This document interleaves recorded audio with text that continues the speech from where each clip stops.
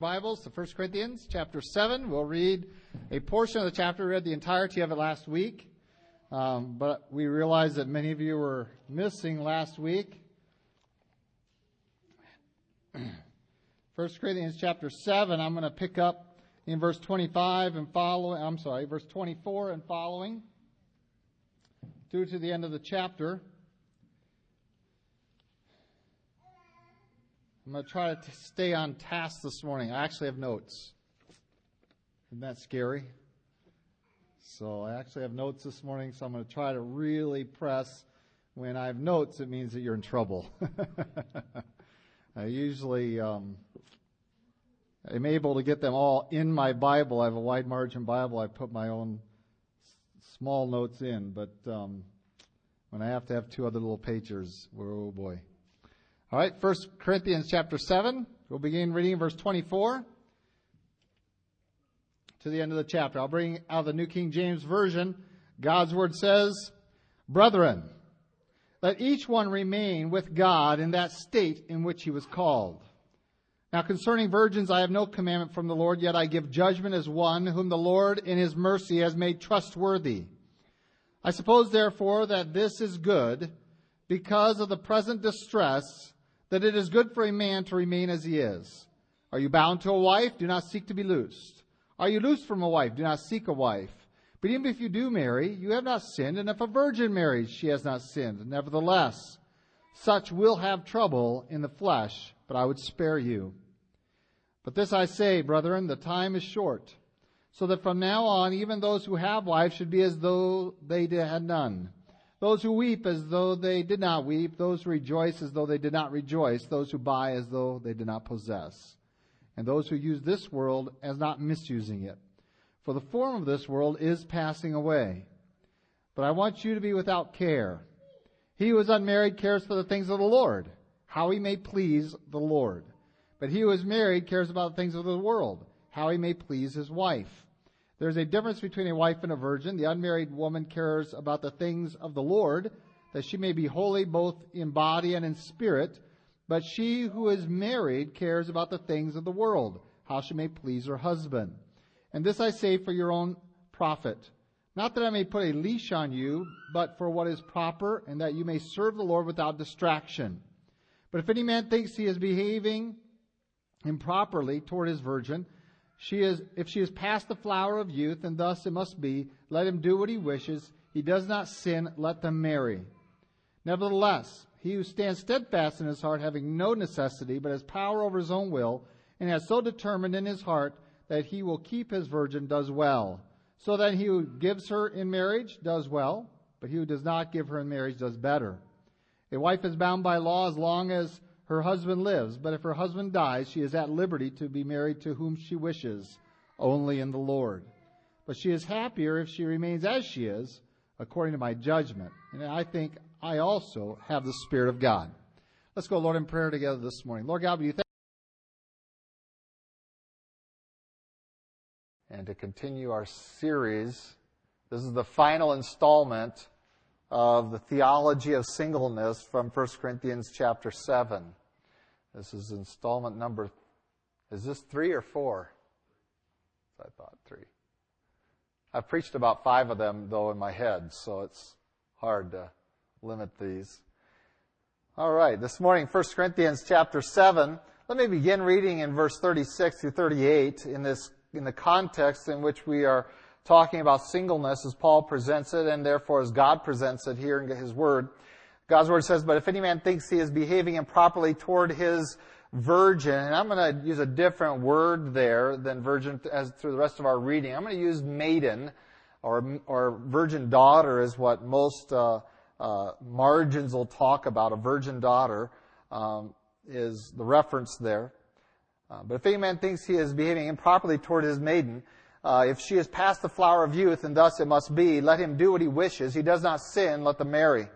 Nevertheless, he who stands steadfast in his heart, having no necessity, but has power over his own will, and has so determined in his heart that he will keep his maiden, does well. So then he who gives her in marriage does well, but he who does not give her in marriage does better." And so this morning we're going to talk about the parent's role, I really kind of would like this to be bumped till next week, because next week's Father's Day, and we're going to talk to dads today. But not just to dads. But I'm also going to run the high risk of offending most every woman here. And that's okay. I'm fine with that, because it's not my ideas. If they are my ideas, I might be a little bit nervous. But since they're God's ideas, I'm not very nervous at all. I'm more concerned. I'm concerned for our ladies that might be struggling with what you are about to hear from God's Word. But we recognize its authority, and hopefully if you do that in your life, we are not trying to make anyone miserable. It's not God's plan. God has not determined evil for you, but good. And that's with regard not only for fathers, but for daughters.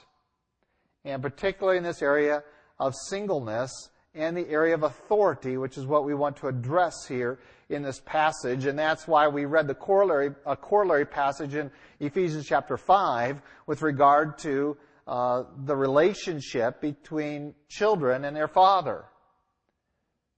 And what it means. And I find nothing in God's Word that says that suddenly at a certain age, whether it was 16 or 18 or 21, that suddenly that command dissipates and disappears and is now no longer relevant to us. And so we're going to be incorporating a lot of God's Word into this message from really all the way back to Genesis and pressing forward into the other epistles, into trying to get a proper view of this specific aspect of the theology of singleness. And in order to do this well, we're going to need a lot of help. So let's call upon the best help we've got available, and that is our Lord and Savior Jesus Christ, the Holy Spirit. Lord, we do thank you again. And as we look into your word this morning, our prayer and desire is that you might be at work in our hearts through your word by your Spirit. And Lord, we all have our own notions, and they are of our own making.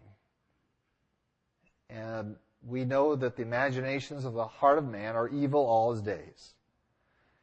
And so it is incumbent upon us this morning to conform ourselves to your thinking, to your ideas. And Lord, we desperately need your help in that. And I pray you might guard this time from error and opinion, that it might be your truth from your word. And Lord, that we might not look about for reasons to ignore it, for excuses to disobey you, but that we would rather lay hold of this and enjoy its purpose, which is our good and not evil. Lord, we again commit ourselves to you this day as we look into your word. In Christ Jesus' name we pray. Amen. Well, we come into this final passage really that's going to talk about singleness here, and we have shifted gears now from the single person to another individual. And some have made this reading sound like it's someone who is engaged and is preparing to marry. And what do I do now? I've already made a kind of a commitment. And that is possible here as an application, that we have an engaged person that says, well, should I follow through with this marriage or should I not do that? But that's really stretching several aspects of this passage. The one seems to imply that there is going to be an ongoing relationship even if the decision is not to marry. And so I prefer to take what is the standard approach to this passage, to these verses, that we're talking about a father dealing with his maiden daughters, that is, his unmarried daughters. And they use the word virgin there, and this is the same word used of Mary prior to when she's approached by the angels with regard to bring forth the Christ child, and that she is the Virgin Mary. It's not necessarily just a statement referring to her sexual purity, but it's also a statement of her age. This is a young lady. And so we obviously see from the passage here that we're not confined to just a young age. In fact, one of the very pointed statements is about her aging under his authority. And so let's take a look at this a little bit, and we're going to try to bring it into our theology of singleness and to recognize what singleness maybe is not, with reference specifically to our young ladies. And sorry, guys, this isn't really a lot for you unless you're a dad or going to be a dad, and I've got a few young dads here with daughters. Listen in. Okay, I got 2 or 3 of you. But even us old dads, and I'm getting to be one of those, I hear, have that responsibility. But I am going to widen this net today extensively to include all of our men in this assembly with regard to our relationship to our maidens in our church. And so we're going to look at that and see biblical evidence of it. So let's start off with the scripture before us, and that is, we have now a question. A man, is he wrong in pressing or engaging his daughter for marriage? Is that an improper thing to do? For him to look for a spouse for his daughter, for a husband? Is this improper? And that it is not about a sexual act that is being referred to, that he is acting improperly toward her as though he's coming on to her, that's really not what's being communicated here, but rather, is it proper for me to be looking for a husband for my daughter, for my young maiden daughter or older maiden daughter? Am I behaving improperly by involving ourselves in that? And again, this is tied into some of the other passages that tell us that it's not improper to be married. It is not sin to be married. And therefore, Paul, in conformity with that theme, with that principle, says, if it's not a sin to be married, neither, Dad, is a sin for you to be engaged in the process of having your daughters married to someone. And it's okay to be actively involved in that. And unfortunately, in our society, we have abandoned this aspect of the active involvement of Dad in his daughters' lives, of the selection process of a spouse. In fact, I would contend that most dads are absolutely vacant when it comes to this responsibility, and it shows.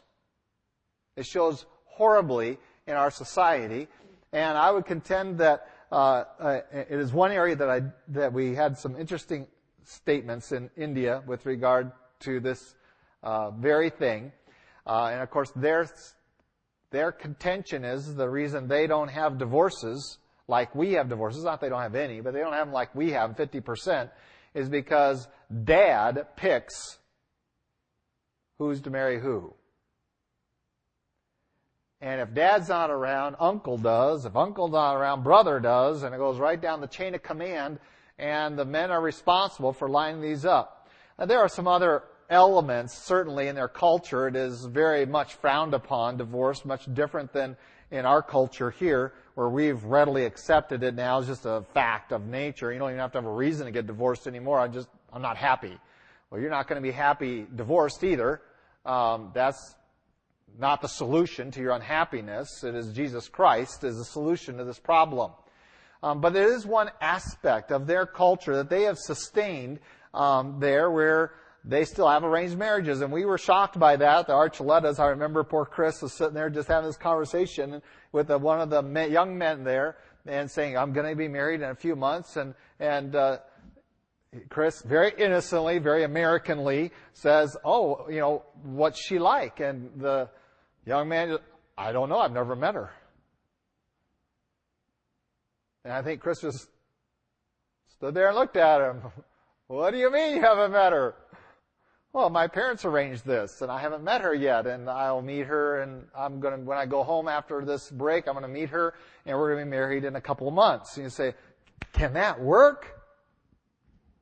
Yes. Oh, yes. When it's done well. Now, does that mean that every Indian couple is joyously excited about their weddings? No. Does it mean they're all happily married? No. But because there's still a choice and there's still an investment that needs to be made. but we see a biblical pattern that it is incumbent upon dad to be actively involved in this process. And I want you to take you back to Abraham, who recognized this responsibility, not only for his daughters, but for his sons. So this isn't just about daughters, who said, you know what, I'm going to get the right kind of wife for my son Isaac, and that's going to require some work, and I'm not really up to traveling. Remember, he was an old man, really old. He was old when he had the guy. Now the guy is 40 years old and needs a wife, and so the guy, Abraham's 140 years old. He's not going to travel back to Ur. So he sends his most trusted servant to go take care of, has specific responsibilities upon him. And the trusted servant realizes this is a very, very heavy weight my master has put on my shoulders. He has entrusted with me with one of the fundamental responsibilities of fatherhood for his one and only son of heir. I know there's Ishmael there as well, but he was off the scene by then. And so Gehazi comes up to the servant comes up to this responsibility, and he just cries out to God, "Oh Lord, help me! This is way over my head." And he says, "I need your help. I need you to direct me to the right girl. So let's just lay this out there. I'm going to show up, and if some girl shows up and is willing to not only give me water, but water all the camels, and if she lets me go to her house right then, that'll be my sign that that's the one." He recognized the responsibility, he turned it over and says, "God, I need your help in this." And I want to begin, dads, as saying, while I place the responsibility clearly on your shoulders because God does, you are not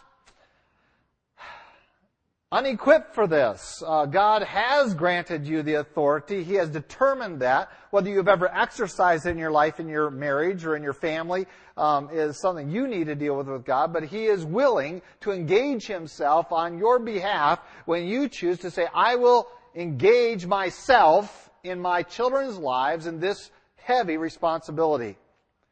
Yesterday I got to participate in a 50th wedding anniversary by the renewal of vows for Paul and Jenny Morton. And one aspect that I find in God's Word, one of the things I said was that I can't find anywhere in God's Word where the Bible celebrates longevity of marriage.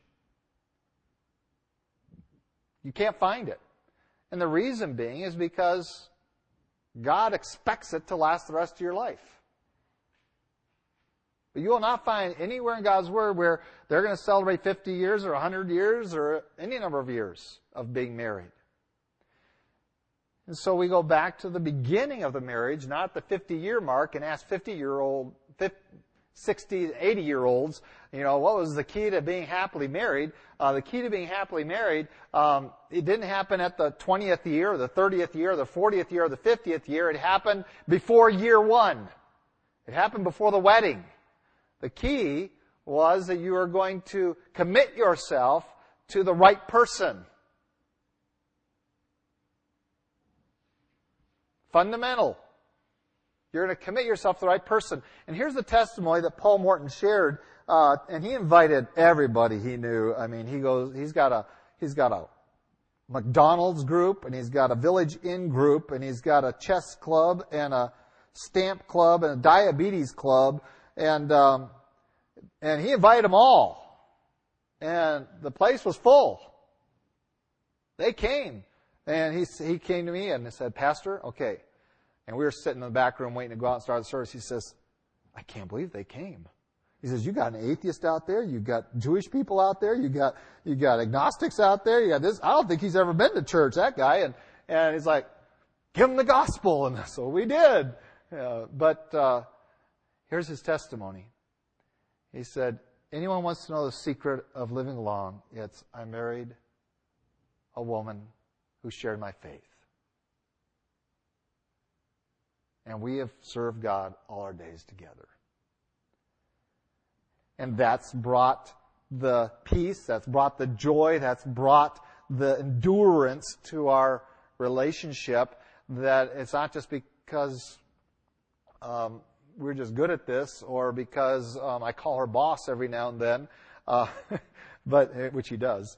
But Rather, it's because of their mutual desire to serve God. And that decision was made prior to year one, prior to the wedding. That was the key to a happy marriage. And dads, you have culpability here. You have a responsibility to your children to assist them in that process. We usually relegate matchmaking to the women. Okay, and we all want the Legentas running around. We're going to match people up. Again, usurping someone else's role. This is the role of dad.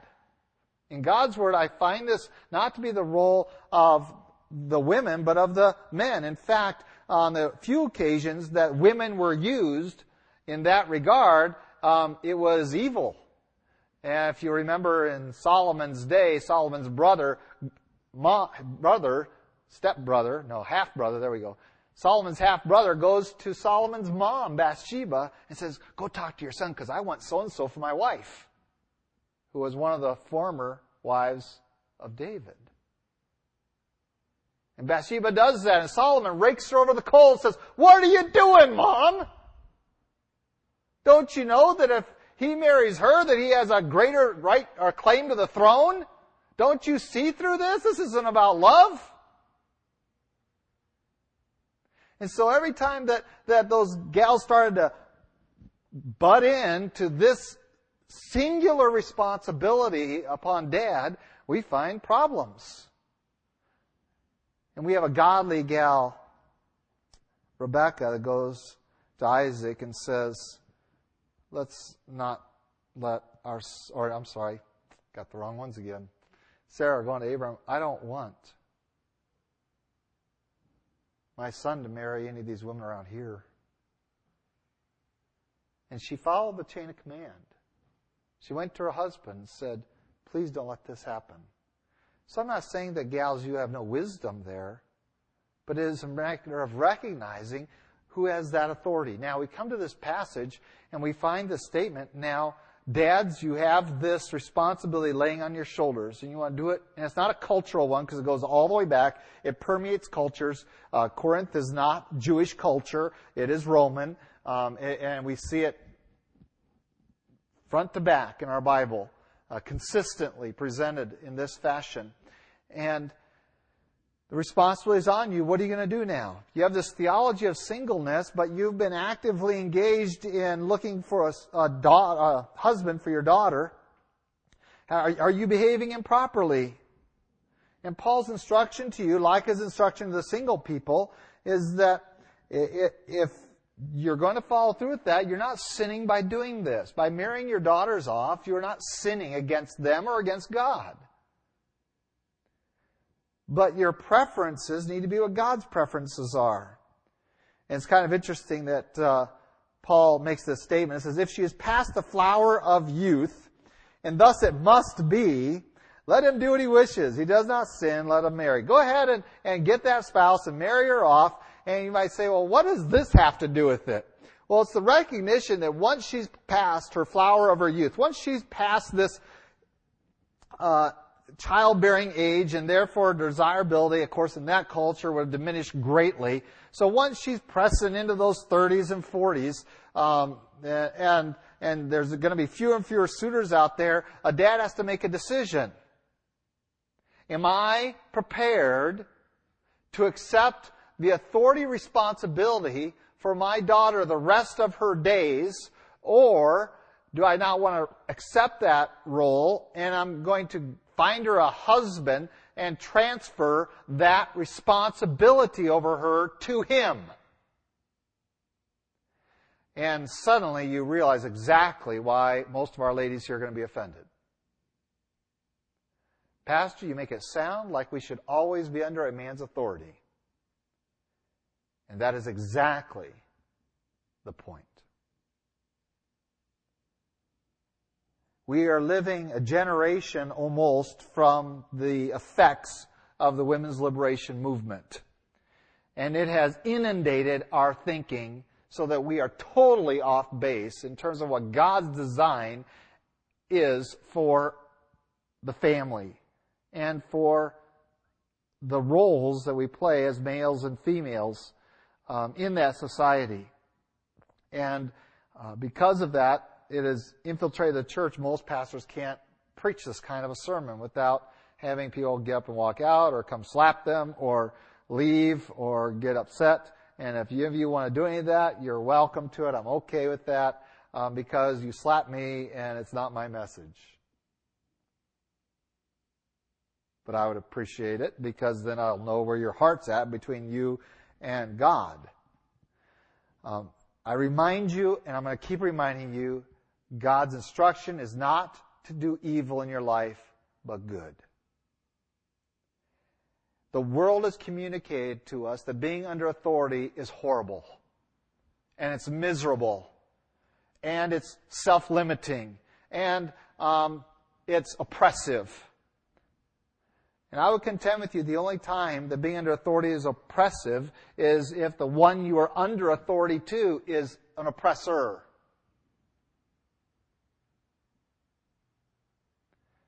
The fact is that what God's Word tells us, again, from cover to cover, is that all of us are supposed to be under God's authority. And immediately we go, well, yeah, that's great because He's benevolent. He's good. He's loving. He desires that. And so He desires to do good for me. And so, yeah, I want to follow His Word and I want to do what He tells me. I want to give His direction. I mean, He provides. He's saved me. He's delivering me. He's done all this good for me. And so, yeah, I'm going to follow. I'm going to submit myself and be under His authority. We go into a book like Ephesians and we find this instruction of submit to one another. Oh, what does that mean? Okay, in the church I have to be submissive to one another? Yes, we have to be submissive to one another. And then immediately after that, we have this further command, wives, submit to your husbands as to the Lord. So you readily say, I am willing to submit myself to the authority of God, and I want to be under His authority. And do you call yourself oppressed? Do you consider yourself hemmed in? Are your options limited? Well, now, if you are willing to put yourself under the authority of your husband as you have done to the Lord, you're not going to be oppressed. You're not going to be hemmed in. You're not going to be gasping as if you have no air to breathe. For a loving husband will not allow that circumstance to happen in your life. And of course, in preparation for yesterday's wedding, and I've decided it's the only kind of weddings I'm going to do anymore, it's 50th anniversaries. It was a lot of fun. But my wife and I had some discussions, and she asked me a question about Abraham. And the question was, and I actually listened, guys. Just a clue there. The question was, it says that Abraham believed God, and God credited him for righteousness. And the thing that Abraham believed God about was that God was going to give him a son.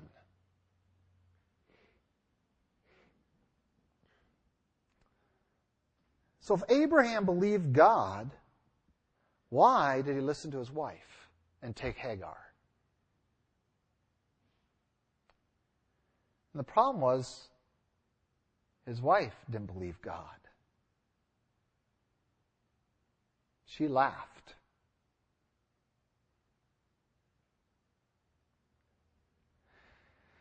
Because she didn't believe God, she came up with her own idea. And her own idea is, hey, I got this Hagar, this Egyptian handmaiden, and we'll just figure out our own way of doing what God's promises. We'll fulfill God's promises our way instead of waiting on God to do it His way, which is miraculous and wow. Instead, we're going to do it our way, which is pretty natural and okay? Disgusting. But here is Abraham, a man who loves his wife and believes God.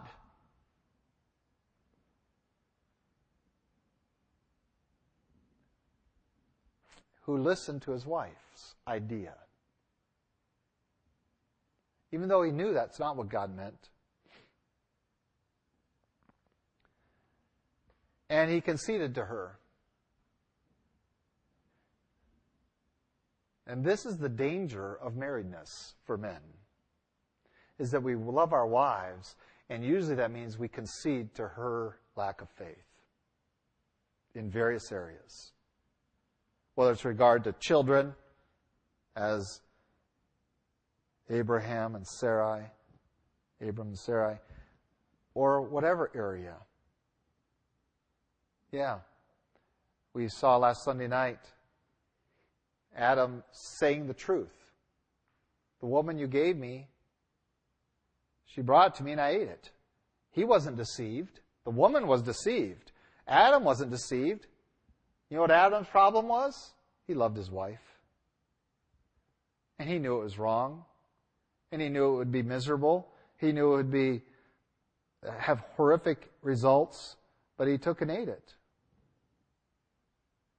So yes, ladies, even under a loving husband, you can convince him to do wrong, to do what is not in his heart to do, contrary to God's leading in his life. And so we recognize that this authority on the wives, and we recognize the authority in the home with dad. And the question is, at what point does a woman not have any authority in her life? Male authority. And I come to passages like this, and my conclusion has to be that I don't find anywhere in God's Word where there is a liberty to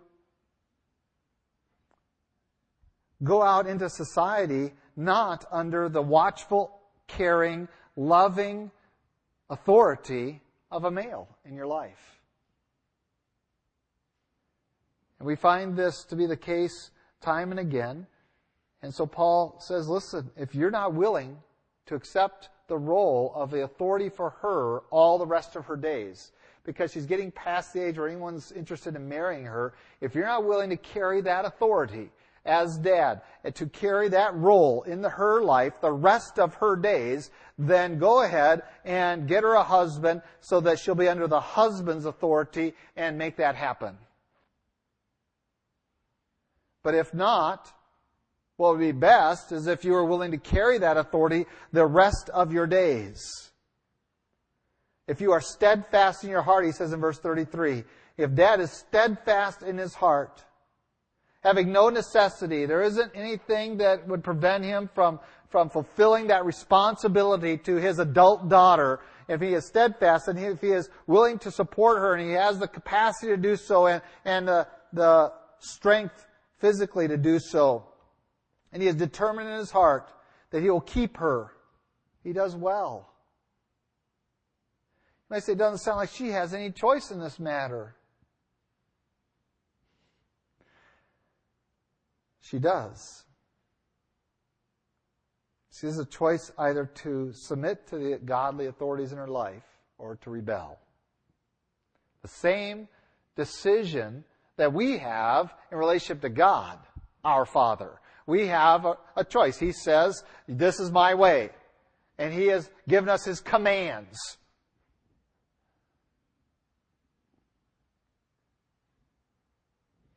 And He doesn't force us to obey them. But He does cause us to live the consequences of those choices. You rebel, you get punished. You go into idolatry, here's judgment.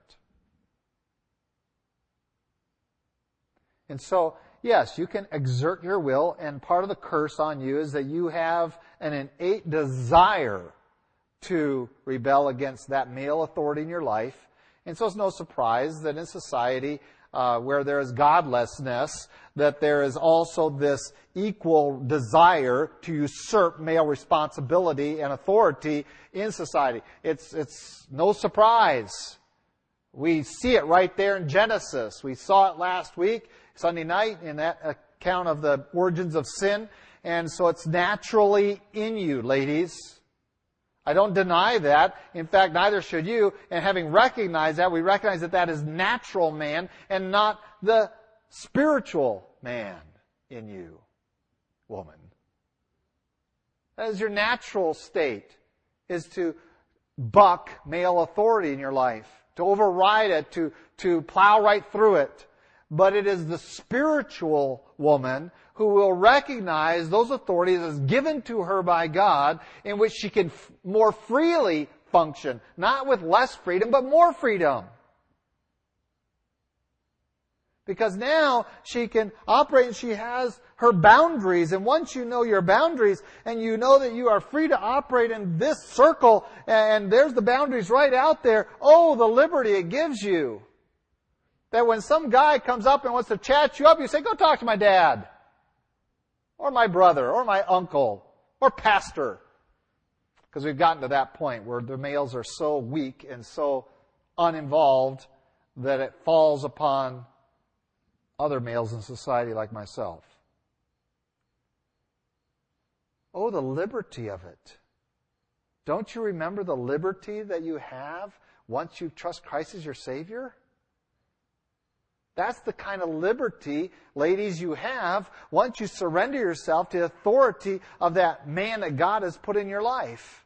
And that's why when we come to the books of like Titus and Timothy, Paul talking to young pastors says, listen, you have a responsibility not only for your family, you have a responsibility not only to teach God's Word, but you have a responsibility in the care and oversight of these groups of people. And the specific ones they mentioned, guess who? Young widows and old widows. The single ladies in the church, you have a specific responsibility for their oversight. To care for them. To make sure that they're, not only that they're got a house to live in, but to provide for them that authority that sets those boundaries to liberate them from all of these other things that they shouldn't have to be concerned about. My daughters don't have to worry about guys because they know that every one of them has got to stand before me before he bothers very much 10 minutes with her. They want to spend 10 minutes alone with her. You better come talk to me. And they can engage. Does that mean that they're, huddled in in a closet in my house to be guarded from all men? No. They have liberty. Because now they don't have to worry about whether they're going to date this guy or not, because that's something I'm going to decide. And they can have those relationships without having to worry about where's this relationship going.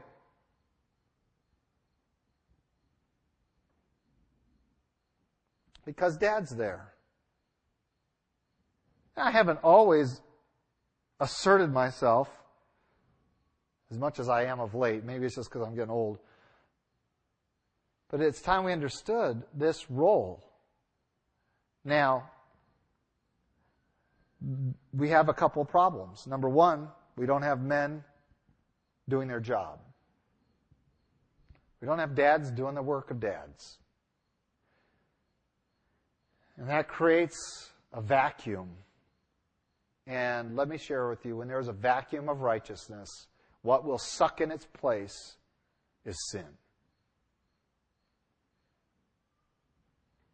And so our society glorifies the liberated woman. Do we find her happy? Do we find her fulfilled? Do we find her at peace? No.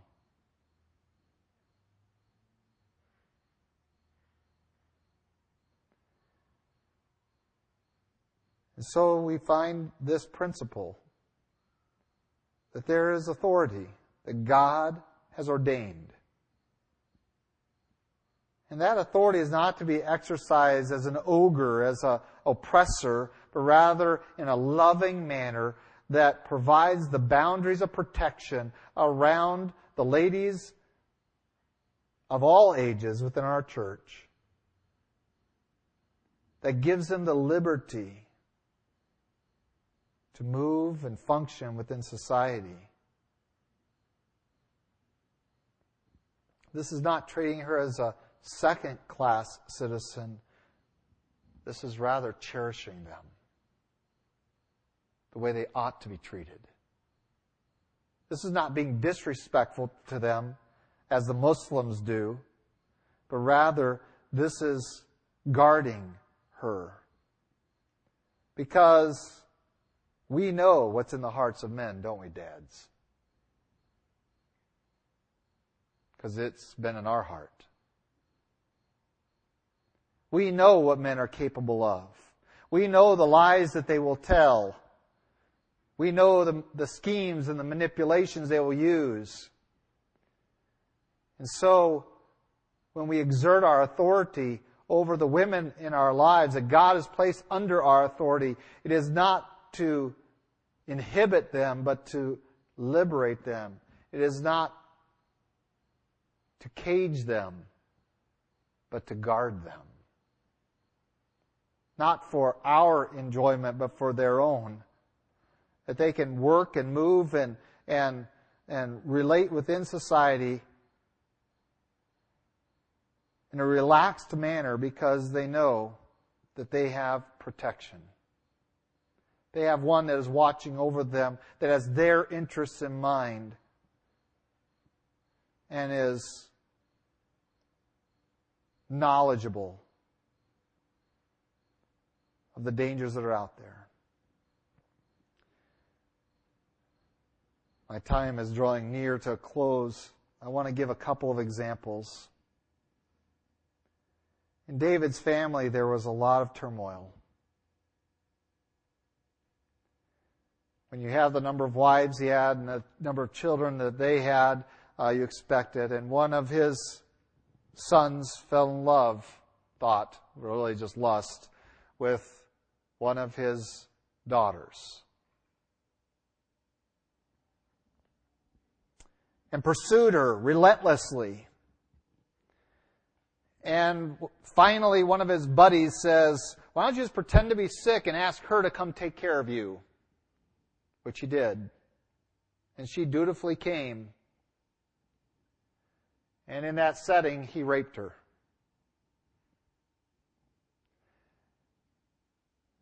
So far, really bad. But you see, she was not friendless. She had a brother. Her full brother, not a half-brother. His name was Absalom.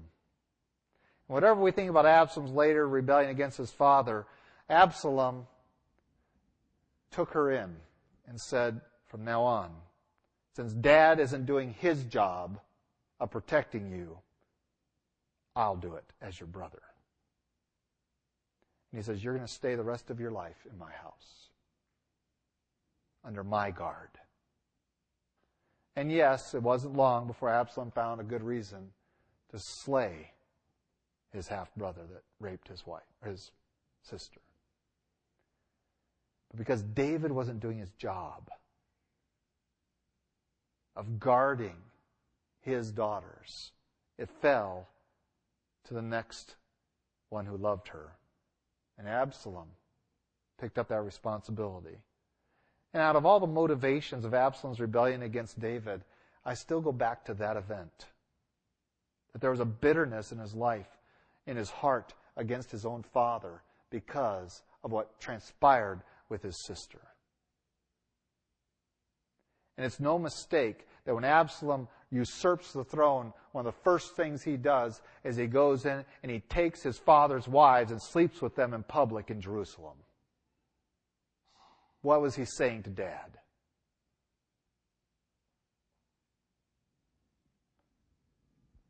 You don't protect the one I love, I'm going to do injury to the ones you love. Ladies, the principle is clear. Absalom, I'm not excusing his rebellion and excusing his act against David. But this is the turmoil that came into David's life because of his own sin. That he readily confessed before God, was forgiven of, but there were consequences.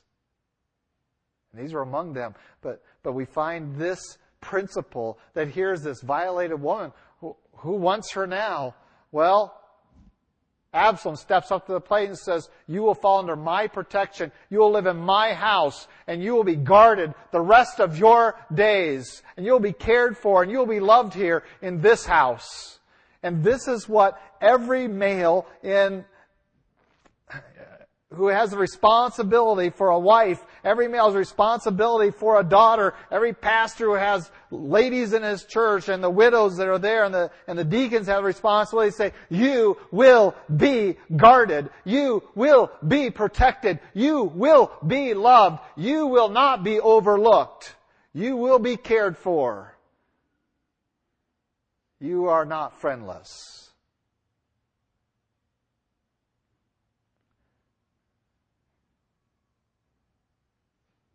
And there is, within that context, a great sigh of relief. This isn't oppression. This is honor. This is what it means to treat your daughters honorably. To say, in the steadfastness of my heart, the power over my will, I will keep my maidens.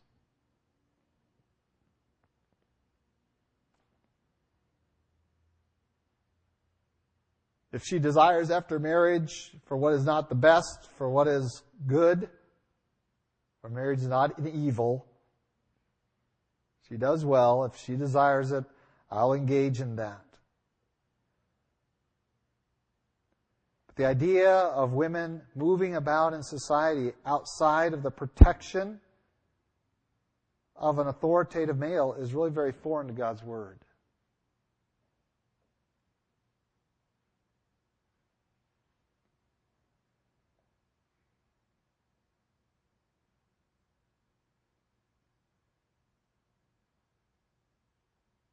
Our call today is for men who will stand up and be men, but we cannot impose that at this point. But we must present ourselves to say, I am willing to fulfill my role as dad. I'm willing to fulfill my role as brother. I'm willing to fulfill my role as pastor. I'm willing to fulfill that role as husband to guard and protect you if you'll have me.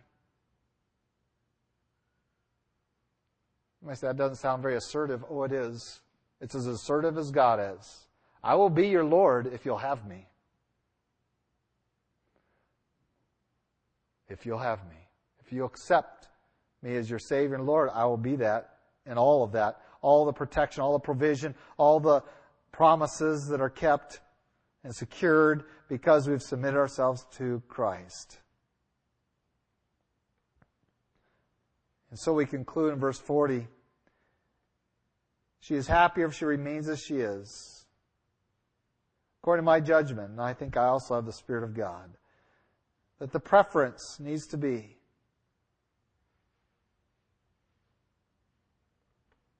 that we not view singleness as the disease, but rather as healthy and godly, and to be used of God to His glory.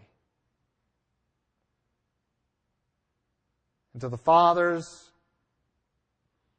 the brothers perhaps of need, to the uncles,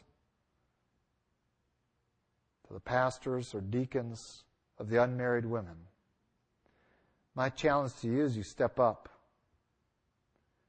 and recognize that while society may not have placed this responsibility on your shoulders at this day and age, God still has. Fulfill your role.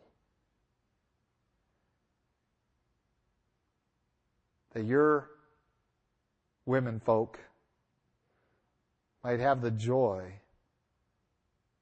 of living a protected, free life under your supervision. Let's pray. Lord God, we do thank you for your love for us, for your word this